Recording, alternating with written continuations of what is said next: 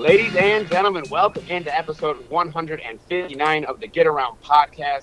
My name is Jake Adnett. I'm sitting remote while James Cook technically hosts this episode from the Record Eagle office. Boys, it has been a crazy week. We had the busiest week of football in January anybody could have ever asked for, let alone it being in January. If this was in November, we would have had a crazy week. We had so many games to talk about, so many games to attend, and we saw a couple of wins. What was the most exciting thing from your guys' weekend, especially with the travel that we had to make? You know, I saw a post from one of our TV reporters, and he highlighted all the places where he had driven to cover political stuff, and he says, I'm a driver full-time, and I do journalism on the side. I think that's what kind of describes our weekend for the most part. I mean, you were in Edwardsburg, which is a storied Division IV program. You described the town as football, a subdivision, and a couple of fields. What was the sign that you read when you walked in? Right at the beginning of the school, it said, I'm sure they put this up for everybody, but it was painted, a big panel painted, said Cadillac, you're not playing a football team, you're playing an entire town. And what cracked me up, it basically felt like that. You drove through the town, there was not much going on there except for the big high school, the big public schools, and the middle school, the elementary school, the high school, all in the same spots. It's just a huge campus for Edwardsburg. But the one thing that stuck out to me, and I have to bring it up, I tweeted about it, but I've never in my life been salivating for so long during a football game.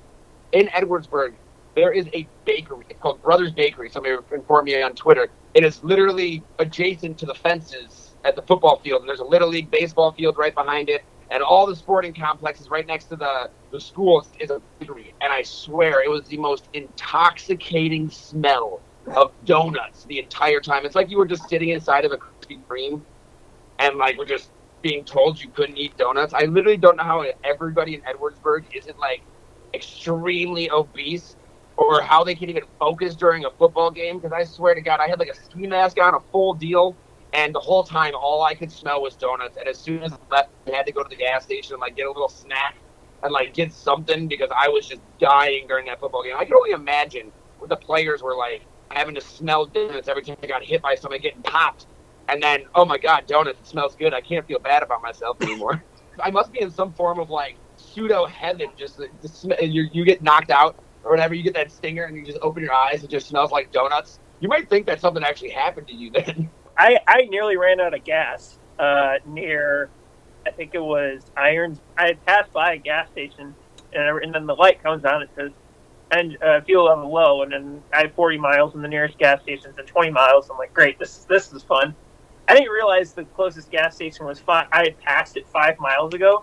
So when the GPS rerouted me, it takes me down this 4-mile road, and I have to take a left on this unnamed road. Well, the road was full of snow, so I basically had the 2 tracks through that road and get my way out of it. And I also didn't realize the field in Muskegon wasn't even cleaned during the time that I was driving there. They got done with it 30 minutes before kickoff, because their superintendent tweeted out a photo of the field. So what happened was they took off tarp because they knew it was going to snow, and they didn't want the field underneath to turn into all mud. So we're just going to let the snow fall off, and we'll take care of it in the morning, depending on how bad it is. Well, there's a foot of snow on the field, and there's a football game in 3 hours. So the superintendent tweets out a photo of the field, and he's like, look, we need snow blowers, we need shovels, we need volunteers, now. Next thing you know, there's dozens of people showing up at the field, and they clean the thing off, and you did not notice one day. From what I saw from the superintendent, over 200 people came out to help do that. But that's what has to happen. Yeah, one volunteer told me 100, and all of them brought their own shovels. Yeah, but this is what we talked about. This is January football. Nobody knew how to take care of a field. Nobody knew what to expect. It's just hey, we need to do this and do it quickly. James, what was the best part of heading out to Cass City? Well, I got home at about 2:30 in the morning on Sunday, technically. I stopped in Bay City at a college friend of mine's house, and we watched the second half of the Buffalo-Baltimore game. And then I went on my way, just so I could break up the trip a little bit. Yeah, I'm sure that was a long day. What time did you leave? At 8 o'clock in the morning? I think I left at 10. Okay. Yeah, because you had a 2 o'clock game. Because that was a 2 o'clock game, and it was a 3-hour and 15-minute drive or so. So. Yeah. Well, let's go ahead and talk about that game then. You go ahead and go first, James. That was one of the wins that we had. 13-12, Traverse City St. Francis beats Cass City Cass City beat the number 1 team in the state, Ithaca, the week before, but nonetheless, a defensive battle for the ages. What was that game all about? Well, first off, I would just like to thank Traverse City St. Francis and Cadillac for allowing us to cover indoor games. Yes. Because I've frozen my butt off at the last, I don't know how many football games I've been at. So it'll be so nice to be inside Ford Field on Friday and Saturday for those 2 games. But that game was one of those games where both of these teams are kind of a war of attrition type of team where they're trying to wear down the other team. They're pounding the ball. Not a whole lot of throwing. St. Francis did a little bit more than Cass City, but I think Cass City only attempted to pass the ball 6 times. They only were able to attempt 4 passes because 2 times Ayden Schmuckal sacked them. And then they went 1 for 4 on passing the ball. That one pass that they completed was a 33-yard completion that set up one of their times that they got in the red zone, but otherwise they pretty much just pounded the ball between their quarterback and 2 running backs all the time, just getting the ball. Like we'll see with the interview with Ayden Ferris, talking about everybody just had to play, your guy, or hit the ball carrier, no matter who it is and whether he has the ball or not, because you don't know if he has the ball, because they ran really good fakes. There was a lot of times I was sitting there taking pictures on the sidelines, and I'm completely taking photos of the wrong guy. Well, I'm taking pictures of a St. Francis guy tackling somebody that doesn't have a ball.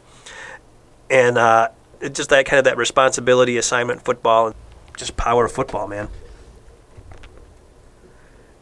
Really good defense, though, by St. Francis, but by both teams, really. But St. Francis had a couple of goal line stands there that really just saved the game for them. And having a kicker in Bryce Kempf, that ended up being the difference. They kicked an extra point in their first touchdown. Cass City does not have a kicker that they trusted enough to kick extra points, so they just go for 2 all the time. St. Francis shut both of those down, and they kicked an extra point. St. Francis went for 2 on their second touchdown just because why not at that point? Yeah, to make it a 3-point lead rather than 2. But so the extra point made the difference. Those goal line stands made a difference. St. Francis was able to complete the ball on a couple of really nice pass plays that they had early in the game. They started throwing the ball more than I expected. St. Francis did. Charlie Peterson dropped back a couple of times on like 3rd and 4th and long. I think it was like 3rd and 8 or 3rd and 11, and then like 4th and 8 they went for it. And both times he hit Jimmy Muzlakovic over the middle for their first down. I mean, that was their first drive of the game that they ended up getting a touchdown on. Yeah, I know that you brought up those 2-point conversions and everything like that. That's kind of what obviously the end of the game for my game out at Cadillac at Edwardsburg, that had to be probably the upset of the weekend across the state, if you ask me. I looked at a lot of the scores. The majority of the favored teams won those games. The majority of the teams that were favored won those games, and it definitely surprised me to see Cadillac pull that out. But the big difference was, like you said, Edwardsburg did not try to kick a field goal. They had 2-point conversions, and Cadillac stopped 3 out of 4 of them, including the final one in the final minute with 56 seconds left.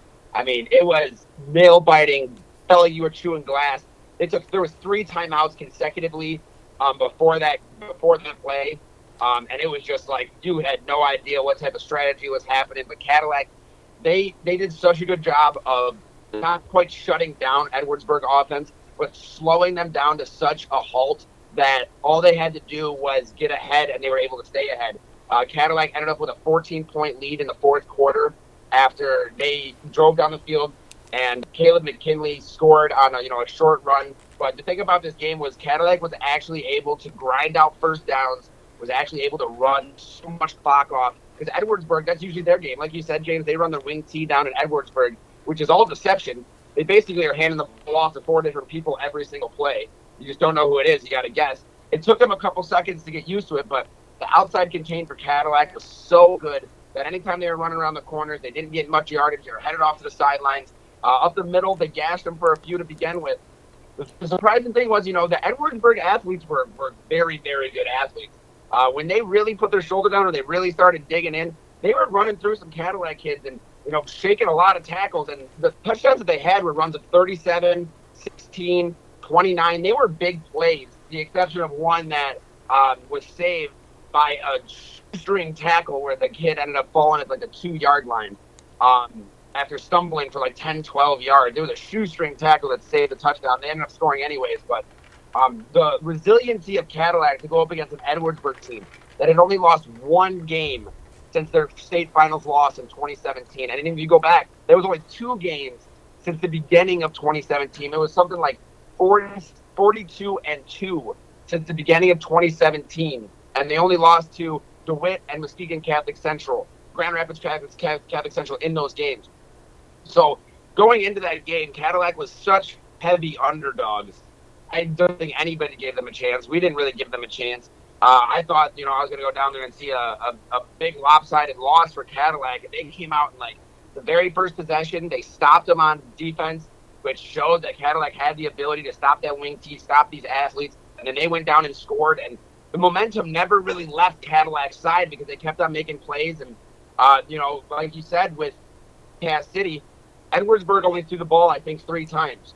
And it was literally the most predictable thing ever. It was on 4th and 11, 4th and 17, 4th and 19. They didn't punt the whole game. They never put a punter back. They never kicked the ball. But they would have to line on 4th and 17 and throw the football. And I kind of found it funny that they were complaining that when the pass was batted, it had to be pass interference. And it's like, you obviously don't see enough passes in the year to know what pass interference is. The whole crowd was going crazy. And it's like, no, they had their hands up. They defended the ball perfectly. The ball was like 6 yards underthrown on a couple of the passes. But nonetheless, Cadillac was able to defend those. And Cadillac almost took a 2-score lead in the first half when a halfback pass fell just short, but he was wide open. And Colin Johnson just missed him by a minute on a halfback pass on like a 3rd and 14. But nonetheless, Cadillac impressed the heck out of me with their heart, with their grit, going down to Edwardsburg, dealing with the donut smell and being able to focus against the Eddies was just incredible. You had the donut smell, but right behind the fence that I was taking pictures from the sideline, right behind me was 3 large flatbed farm trucks that they had parked just outside the fence, and then they had put chairs and heaters and tables and stuff in the front, 2 in the front, and then there was one behind them that they actually had a set of bleachers put on, and there was about 100 or so people from Cass City watching the game there, in addition to the ones that were allowed in. Virtually none of them had masks on, and they were all just packed in back of these 3 trucks. Thank God they weren't in the game. Yeah, I'm like, I tweeted a photo of it out at halftime, and a friend of mine replied and said, "This is why we can't have nice things." Exactly.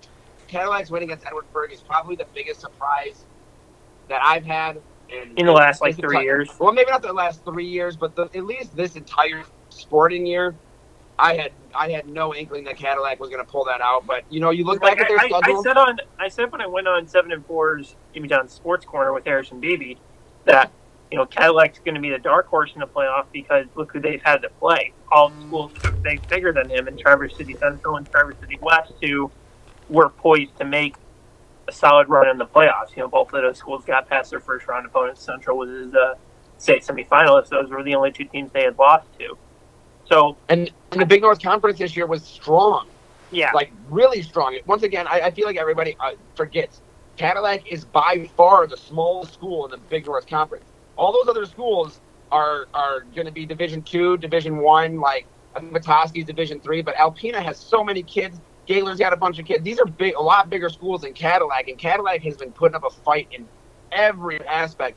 And like you said, just losing to Traverse City Central and Traverse City West, that has to, bode really well. They're playing up the entire season. They didn't have a non-conference schedule when they normally be playing those Division IV teams, but they've only been playing up this year. Cadillac impressed me, and I'm really looking forward to their matchup here in the state finals. Like I want to say I underestimated them, but at the same time, like we kind of didn't. They just really hadn't played anyone downstate yet. Like we didn't know what they were capable of. Yeah, the only times that we saw Cadillac, they lost to Traverse City Central and Traverse City West, who are both 2 very, very good teams. Gaylord twice, Alpena, Petoskey, and Central and West. So you really don't know. I mean, we know how the Big North Conference is, and nobody ever respects Northern Michigan football. I'll put it out there. They never respect Northern Michigan sports. They think it's no good. But regardless of that fact, Cadillac is going to be down there, going to be one of our teams at Ford Field. So we got 2 this year. We were talking about that Big North Conference, Andrew.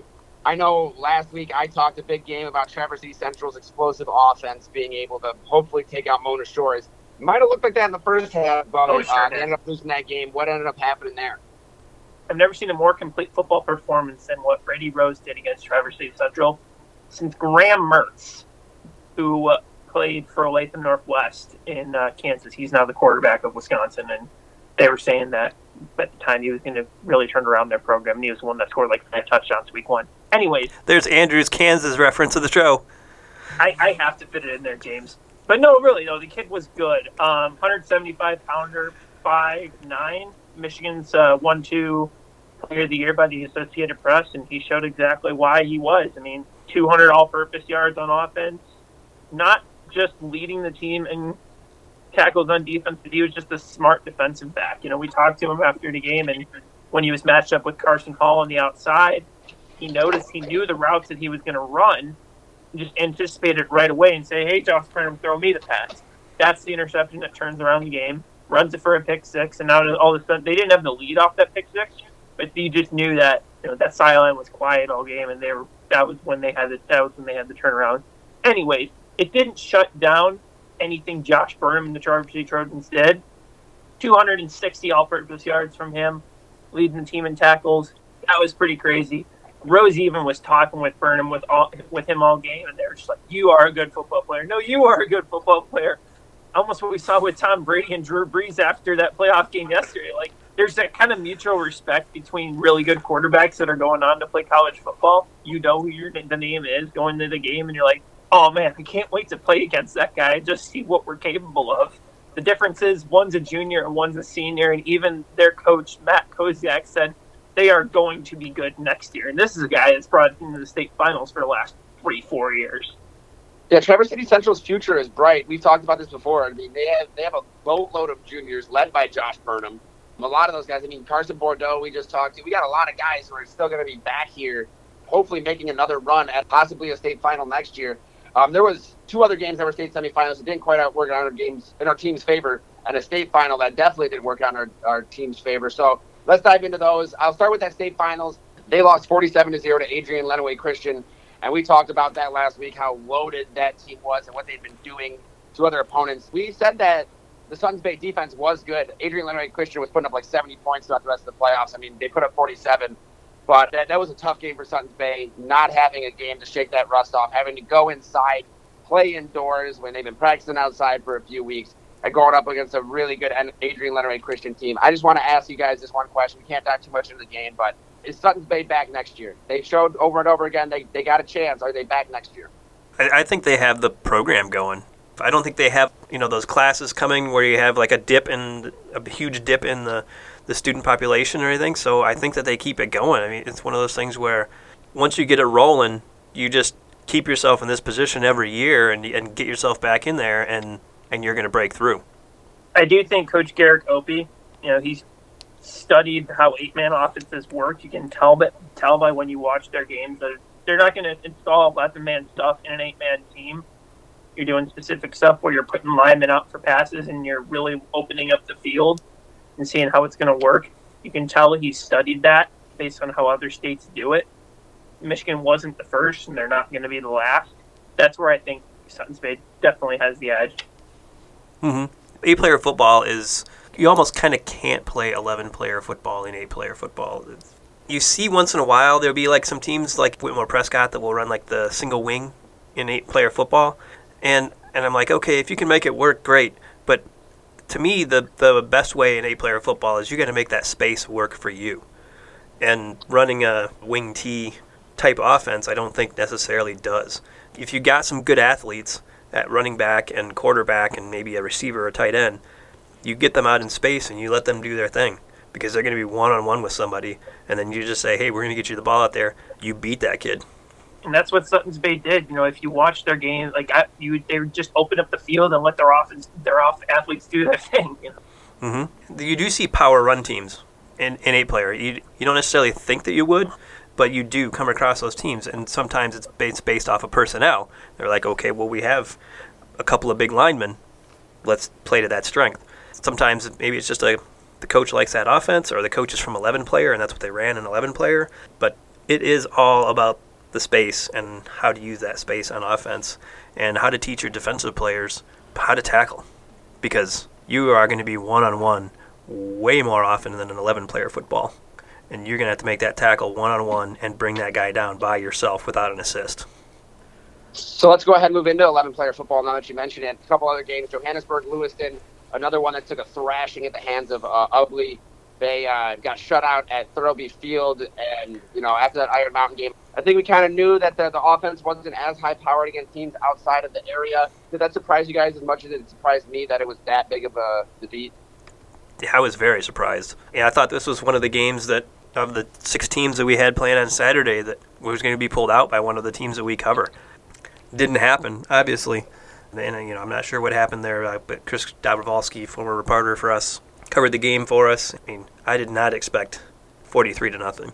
Joburg had been playing so well this season. They came into the game a little banged up with some players here and there from that Iron Mountain. That was a tough game for them in their quarterfinal, regional final, however you want to say it.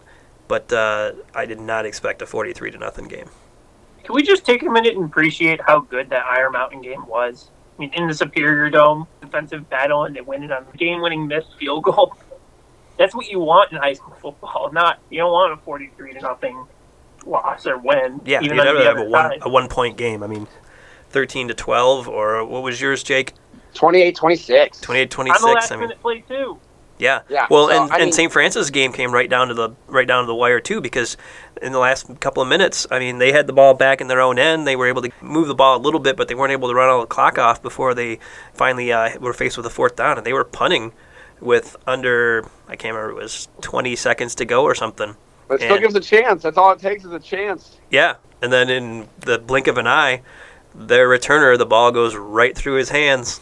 It was one of those things where the ball hit him in the chest and went through his hands. And when it does that, it goes in front of you, and it went right to Ayden Ferris. Well, and he jumps on it, and it's game over. Yeah. When you look at Ubley's playoff record, the only team that has scored more than a touchdown on him this season was Unionville. Seaboing. But you bring that up, and I forgot. I had to drive through there. I had to drive through Unionville Seaboing on my way to Cass City. I forgot to bring that up about the Cadillac game. Edwardsburg, in 5 games this year, allowed a touchdown or less. The most points they allowed all season was 16 points. The 28 points that Cadillac put up against them is the most points they've allowed in 3 years. Talk about it was a complete upset. But we got one more game to talk about.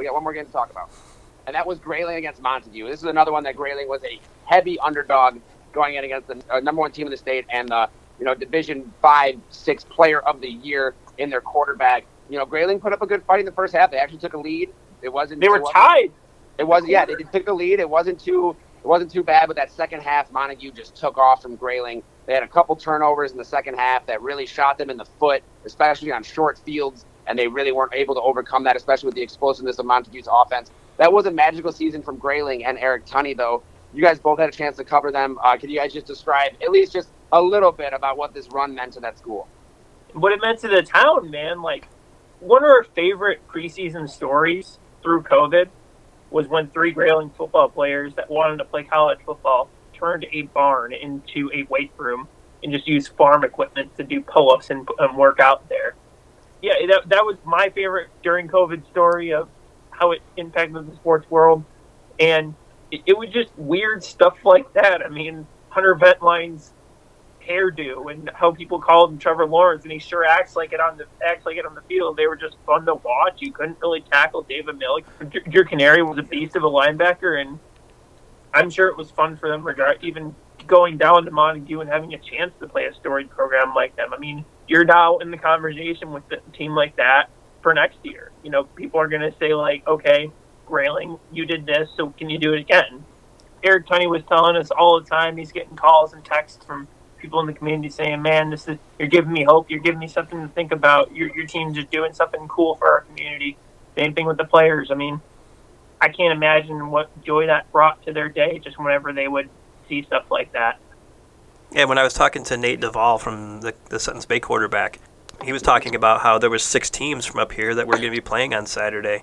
And he's like, that's just really cool. And he's like, a lot of people don't realize it, but the football up northern Michigan is really good. There's a lot of good things going on up here. And Grayling certainly adds. Look, the losses were St. Francis, who's in the state finals, Kingsley, who could have been in the state finals, and Benzie Central, who they beat in the first round of the playoffs. Benzie was not a bad team this season. I mean, they gave Kingsley a pretty hard time, too. I mean, we had a lot of great football here in Northern Michigan this year. We got 3 teams in the state finals, 5 state semifinalists. It has been, an amazing season for football. We have one more football interview to get into, and that is with Traverse City St. Francis's Ayden Ferris, the guy who fell on that game-sealing fumble, the senior defensive back. Let's go ahead and give a listen to that interview now.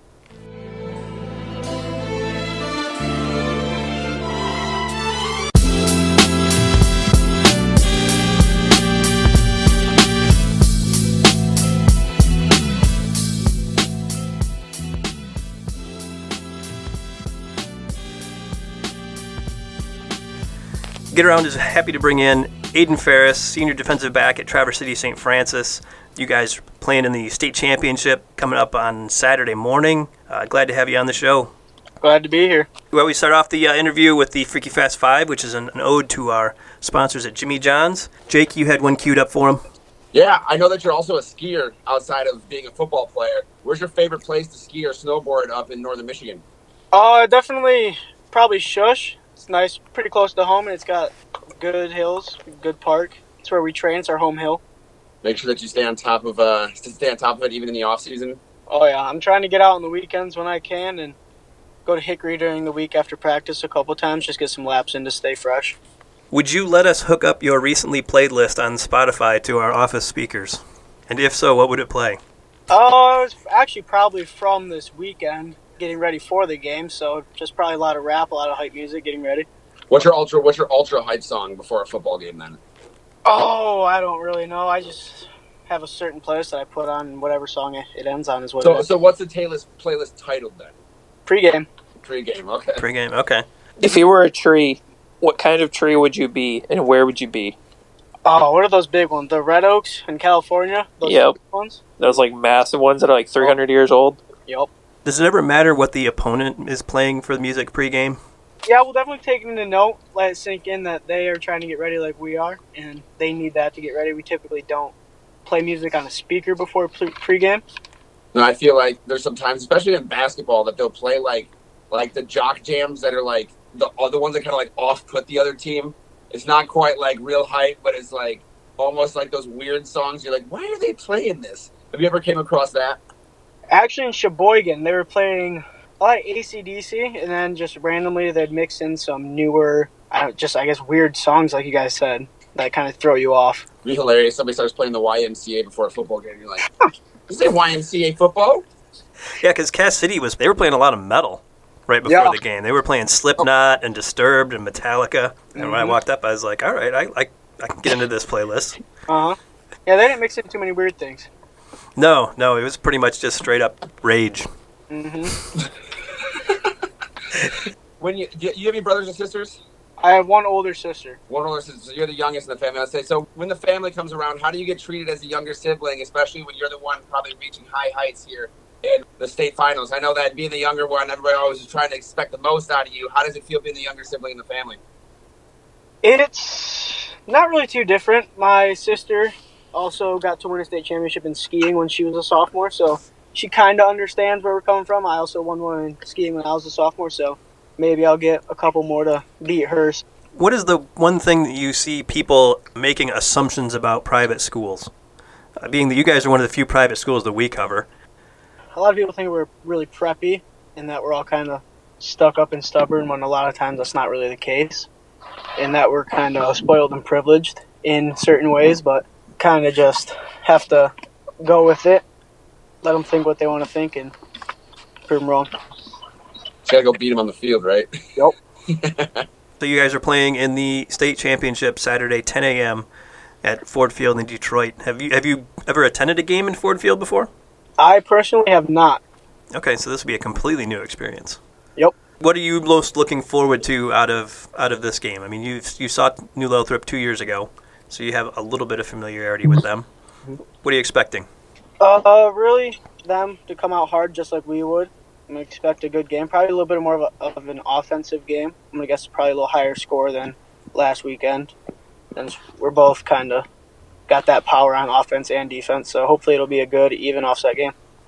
Do you feel as if you guys actually shook off the rust in the last game? Obviously, you guys had that first game back after 2 months canceled, and then you get to play the game last week. I know everybody's kind of a little worried because you didn't get that extra weekend to kind of filter out that 2-month break. How do you feel after getting a really tight defensive game and going into the state finals?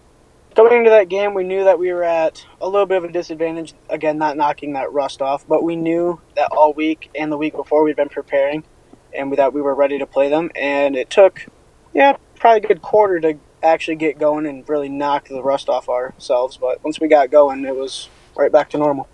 I know that was a defensive struggle, a low-scoring game. According to at least the story that James would have heard from the coach, that's what you guys expected out of that game and what you had to try to do after what you saw. You being on that defense, what was the focus and how are you guys able to shut down that offense that dropped 45 points on a number 1 team the week before? The main focus was shutting down their run. All week in practice, we talked about tackling everybody that's faking a ball. We talked about making sure we're not letting anybody outside and that we're playing gap sound up front, and that's exactly what we did, and that's how we got them, shut them down. Does it help or hurt that you're going to face a team that plays almost a completely different type of offense this week? I don't think it'll help or hurt. We have solid, fast backfield. I think it'll be a pretty even game. We've played teams that like to do this offense. This is you guys' first finals appearance since 2008, I believe. 09. But how is it just what's been the talk among the same for instance alumni base, just finally seeing a team get back to it? There's a lot of excitement. We had a nice video put together by one of our coaches before the game on Saturday. And we had a few alumni film themselves and send in a video. There's Chad Bigger, Riley Bola, a couple of those guys send in videos saying how we got to go out and we got to finish what we started. How do you mentally prepare yourself for this high level of football at Ford Field? I know I played at Ford Field when I was in high school, and it's an experience. You walk in and you see the ceiling is 300 feet high, and you're like, holy crap. I mean, how do you mentally prepare yourself for something that you really don't know what you're walking into just yet? I think we really just got to focus on the task at hand. Focus on getting ready for New Lothrop and just act like we're playing another game. Obviously, we're going to play with a higher intensity and a more awareness than we typically would earlier in the season since it's a state final game. But I think we just got to really focus on playing our best and shutting them down. How nice is it going to be to play indoors after your last couple of games have been played in some pretty bad conditions? I mean, Cass City was cold and a little bit of snow, but mostly just cold. And the Charlevoix game was really cold. That was even worse than the January game. Yeah, that night was real cold. It'll be a good improvement for footing-wise, allowing us to have crisper routes, easier to plant and go. But we do have to reacclimate our bodies to the warmth since we're so used to being outside and playing in the cold, so that may be a little struggle, but this week should help with that. As a kick returner, how much are you going to have to try to get there before the game and adjust to the ball coming out of the ceiling instead of out of the sky? I don't know what it's going to be like. Last year when we went to Iron Mountain, we practiced in the Superior Dome. So I got to catch a few kicks there, and it was a little different. But I think altogether it might make it a little easier. No wind variables, no wetness, nothing to really stop me from making a good, clean catch. So I think I really, just got to get used to it coming down from the ceiling instead of looking up at the sky. If you actually haven't been on that field before, you look up and you're going to be like, holy crap.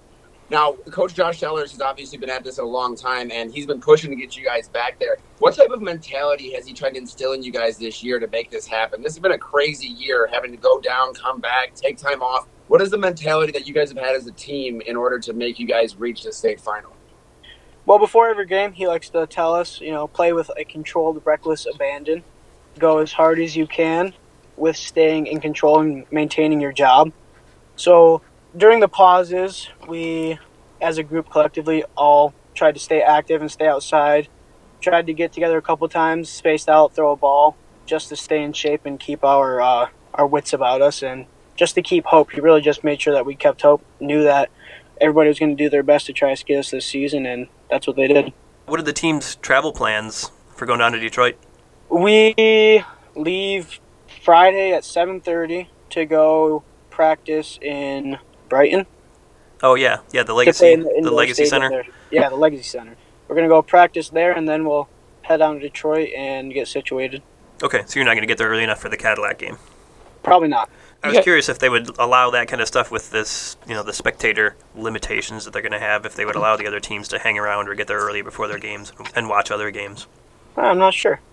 You guys lost 2 out of your first 3 to Sault Ste. Marie and Kingsley. We all know Kingsley would have been in the semifinals if they actually had the chance to play, but how did your team rally back from 1-2 start? We're always going into the Kingsley game, we know it's going to be a hard-fought game. We know we're going to have to give it our all, and they're going to do the exact same, being crosstown rivals. So we were prepared for that game, and it didn't go how we wanted it to, but coming out of that, we said no more losses this year. We're done with that, and so far that's what we've been doing. What was it that changed after those games? Really, I think mentality-wise, we really clicked. We were sloppy, especially in the Sault Ste. Marie and the Kingsley game. We didn't really get our blocking assignments down like we would have liked to. We didn't play defensively sound as we would have liked to, and so we really just focused and put that effort forward to do the small things right. What is the biggest challenge for you, kind of just getting back into school, just getting back into the swing of things, having to keep everything straight while focusing on a state title? Oh, coming back to school, I think is actually a little bit easier.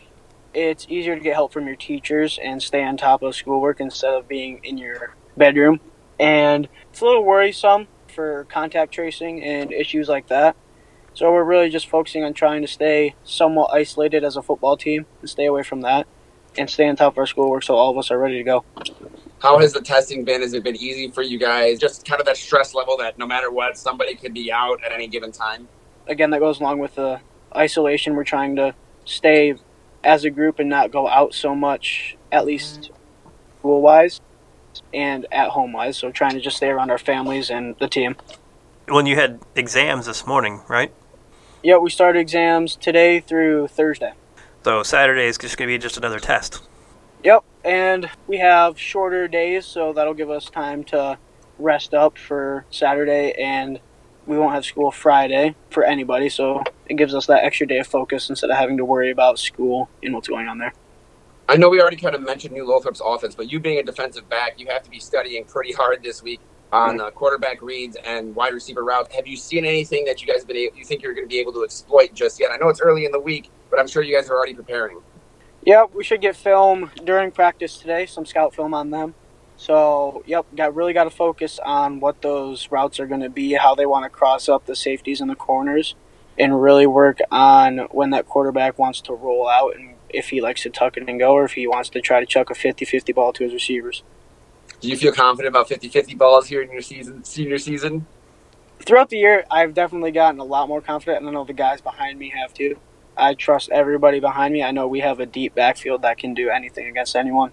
Right after this is over, then you're pretty much going to just switch gears and go right into skiing. How much are you looking forward to that season as well, where Great North Alpine looks to have a pretty solid team as well? Yeah, our team, we're looking pretty good. We got some improvements to make, but once we get rolling again, once I'm able to start skiing more, it'll be a good season. We got a Petoskey always got to look out for, Harbor always got to look out for, but it'll be a good season for all of us. I mean, we know you got a couple of really good skiers there, with you, Sully, Huzz. What are you looking forward to in your senior season, ski season? Really just making those friendships with the new kids on the team, showing them what skiing is about, having fun while going out and winning. Because skiing, you can make it a personal sport, but it really comes down to, are you going to do it for your team? Are you going to make this run clean for your team to get the higher score to end up placing for states or even maybe winning states? Or are you going to try to go personally out and get it and maybe risk not achieving that? I got to ask you, though, because I just started skiing, snowboard, and everything like that. What goes through your head when you're barreling down that mountain at, whatever, this thing is 40, 50 miles an hour almost? I always think that, too. I get to the bottom, I have no idea what went through my head. I don't know what I did, but that's what always helps about having a coach right at the bottom. They're like, all right, you did this wrong right here, or you did this right here, and you're like, all right, I'm going to go do that again, or I'm going to go fix that this run. But it usually just goes so quick that you're just like, oh my gosh, we're at the bottom now. I got to make this one. It's gate to gate. It's all new.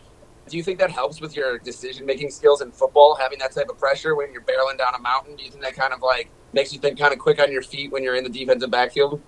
I think it's definitely helped with reaction time, being able to turn around and relocate where that receiver went or where that ball is in the air. I think it's really helped with that. I know usually those defensive backs have that hip drop. You take that back step. Is that probably good for the movement on skiing? You're probably used to that by now, huh? Yep, definitely helped with my ability to just spin, especially, I do race, but, I like to get in the park too. So what's the sickest trick that you're able to land in the park? Oh, it's been a while. I didn't get in much last year, but I can do front flipping on 720, almost a 980. On skis, a front flip? Mm-hmm. Ooh, man, you're crazier than I think I'll ever get. I mean, we had a podcast that could do a 1060 or Yeah, 1080. She's also an Olympian. That's some quick rotation off any jump here. Yeah, you got to be at like a Red Bull park for that. Yeah. There's no way there's like a 20-foot jump out anywhere in northern Michigan, is there? Boyne Mountain usually makes one really big jump that has a run out. Okay. I've never gone off of that one. Yeah, I remember the first time I skied, I didn't mean to, but I ended up like skirting off onto the course, and then I'm jumping over some hills, and I just laid on my back and rolled over the back of it. I was like, I'll just ski off the side here. Yep. Gets a little freaky. I got one last question to get back to football. As a defensive back, and you play with some wide receiver too, some running back. Is the new Lothrop game, is that something that's going to be a little more exciting for you? Because with Cass City, I mean, they just pretty much ran the ball between the tackles all the time, and you DBs were not necessarily quite as involved in that game as normal. But is it going to be a little more exciting? Looking forward a little bit more to that and facing a team that's going to throw the ball a bit more? It'll be a little more challenging, which will make it more exciting. But we've played against teams who like to throw the ball a lot, or this year, just like Charlevoix like to try to get it on us with number 6. He's a quick kid. They like to try to get behind us and get it to him. But we just got to get back into going with scout, getting some good guys in there to try to get us a good look and get used to that. Were you just sitting there during that Cass City game and just try to throw the ball once in a while? I'm getting bored back here. Yes, because I feel that we could have made a lot of plays on the ball that could have maybe helped make that game a little less close. But then again, I came into the game knowing that they're just going to try to slam it down our throats, so I was just trying to keep outside leverage, make sure no one's going to get outside, and just have the guys inside make the plays. Thanks, Aidan, for coming on. Good luck this week at Ford Field. All right, thank you.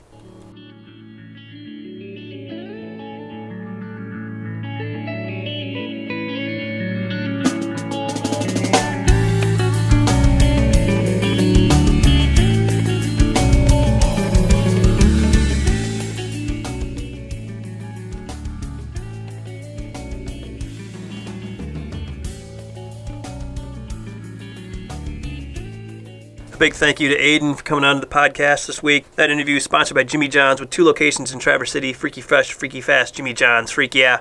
With that, we'll go to the chatter that matters, which is, we still had the conclusion of the volleyball season this week as well. Jake, you did quite a bit of that. I was able to go to the one Cadillac game, but you pretty much handled the rest of it. Take her away. I mean, yeah, I'll start in the quarterfinals. I know Mesick played a Fowler team that they dropped 5 starters to COVID just a few days before they played that match. So they didn't have much time to kind of work in some JV players and get those backups under wraps. But nonetheless, Mesick won that first match. They looked really good to start off, and then they dropped 2 in a row to Fowler. And, they had their backs against the wall. And that was the one thing I was impressed about Mesick was they were really gritty, a really grinded-out team. There was no one player who was above and beyond who was going to make that team or push that team to the state finals. It had to be a team effort. And the last few sets of that match against Fowler, you could just see the heart that Mesick had. Their defense was stellar. They started really getting into the flow of things. To begin with, it kind of seemed like they were out of sorts once they started to lose.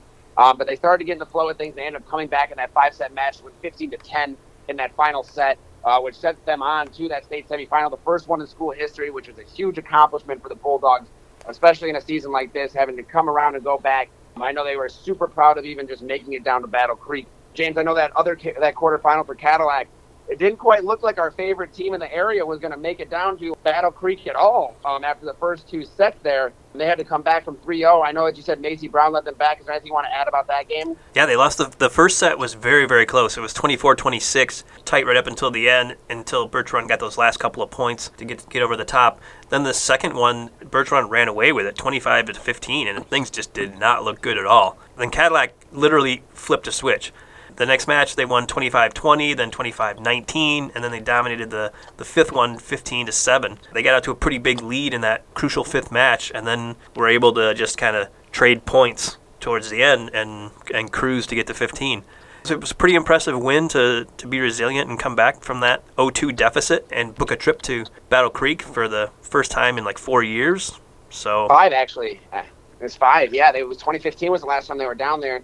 But yeah, they made that trip down there, and I expected, I think, a little bit more out of Cadillac. But the thing that you got to remember is when you're getting down to Battle Creek, you're not just playing, another great team. You're playing other great coaches like, Michelle Pines or Lori Glass or Dave Hall or the people up in our area. Those coaches who really know how to coach a volleyball game. And we talked all year about how explosive Macy Brown has been and how she's been able to drive that Cadillac team.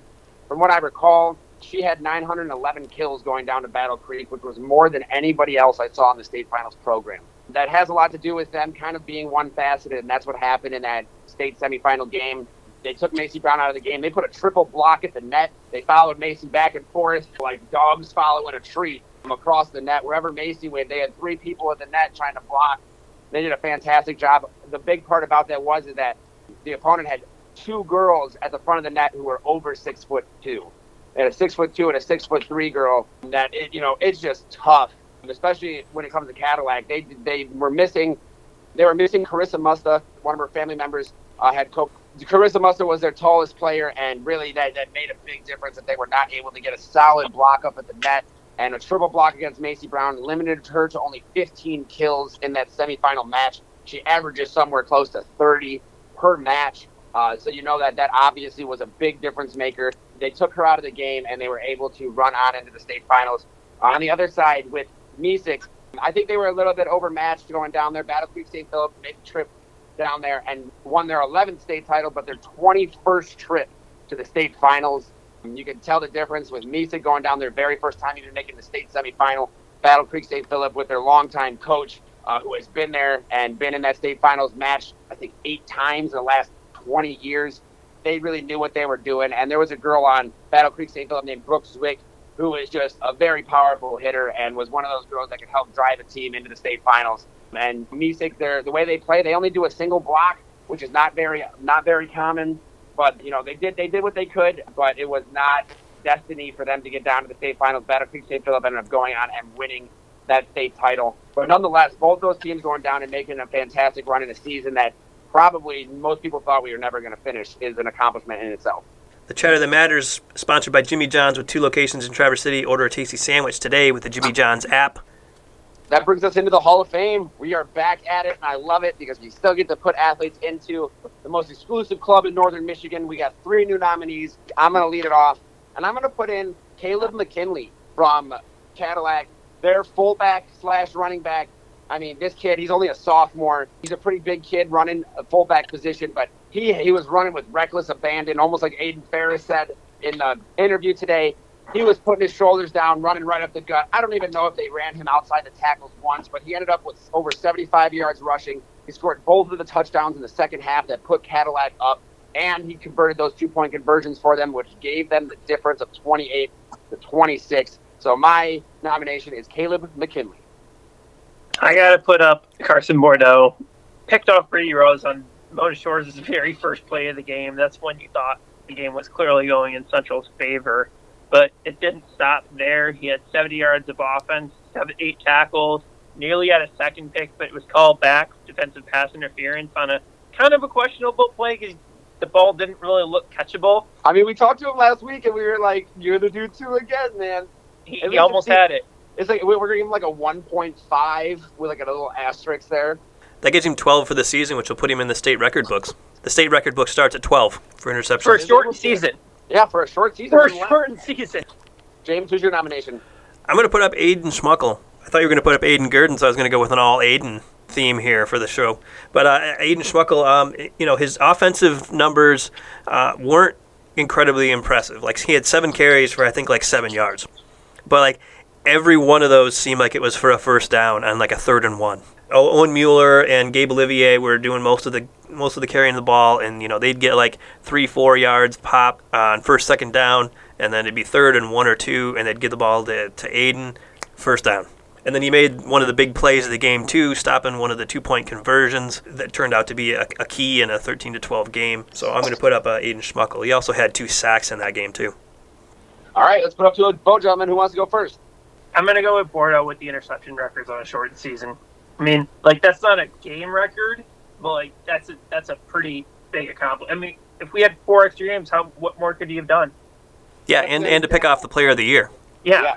Personally, I still actually think I'm going to go with Kaleb McKinley, probably just because the weight of the upset that it was over Edwardsburg, and he was responsible for both of those touchdowns in the second half, responsible for a lot of the chain-moving plays. Almost like James said with Ayden Schmuckal, it just seemed like every time they needed something, they could give the ball to Kaleb McKinley, and he came through, which was just really big on his part, especially in those short yardage situations, scoring both those touchdowns. And really, the big thing was that he was able to get those 2-point conversions that actually ended up making the difference in that game. I really think that he deserves a little bit of recognition there.